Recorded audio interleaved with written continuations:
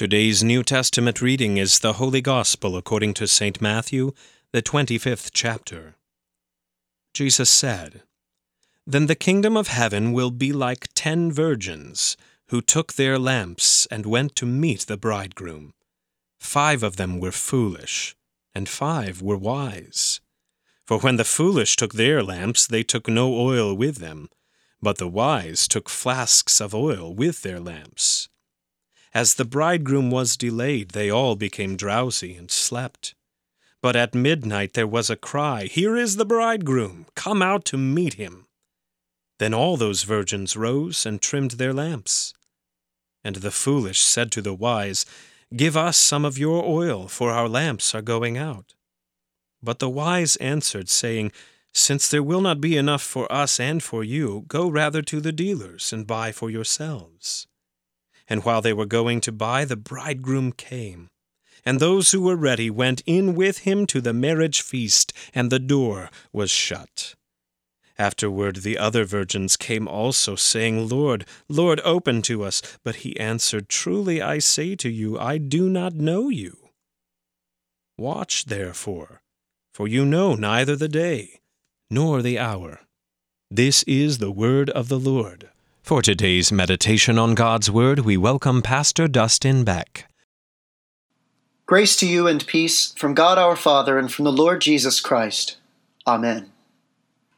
Wise and foolish, prepared and unprepared, those with oil and those without. Jesus told a parable of virgins waiting for the certain yet unspecified arrival of the bridegroom. His entry would mark great joy and celebration for all. But how long would it take? What if his arrival was delayed? At what point would they simply call it a night? The cry rings out, "The bridegroom is near." The bridesmaids, who had all dozed off by now, were roused from their slumber. How long had they been asleep? Their lamps were nearly out, and one by one they began to fill their lamps to ensure that they wouldn't darken. You see, the maidens would light the way to welcome the bridegroom to his own wedding banquet. Only half were not prepared. They never would make it into the feast. And Jesus tells us to watch, because we don't know the day or the hour. Our Lord had spoken just a chapter earlier about his return. Terrible tribulation, wars, natural disasters. These things he called the beginning of the birth pains.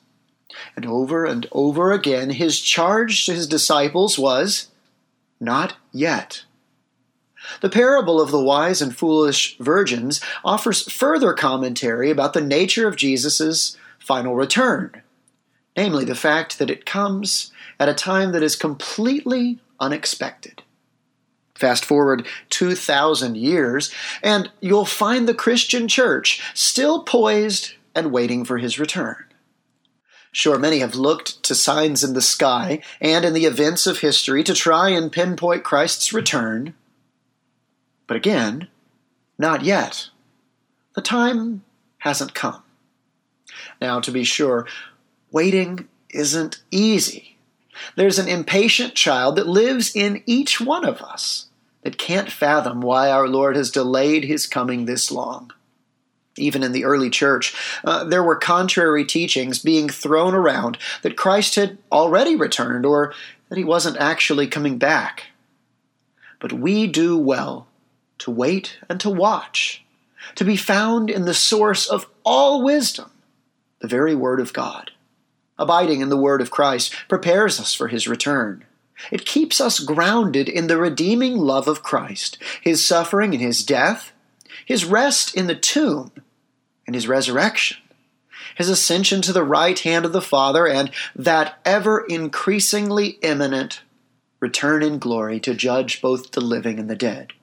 So, prop yourself up as dusk gives way to midnight. No need for caffeine or other stimulants. The foretaste of the feast to come has been delivered to sustain your soul. No need to splash cool water to wake your weary self. You have been washed clean and sanctified in the saving bath of your baptism. Now, all that's left is for him to return. And in the meantime, for his church to continue to love and to serve their neighbors as Christ has first loved us. Rejoice and be glad, for this same Christ, crucified, risen, ascended Lord, he is near, and he comes to wipe every tear from your eyes. He comes to bring an end to death and sorrow, to war and bloodshed, and to bring once and for all time peace. And may the peace of God, which passes all understanding, guard your heart and your mind. In Christ Jesus our Lord. Amen.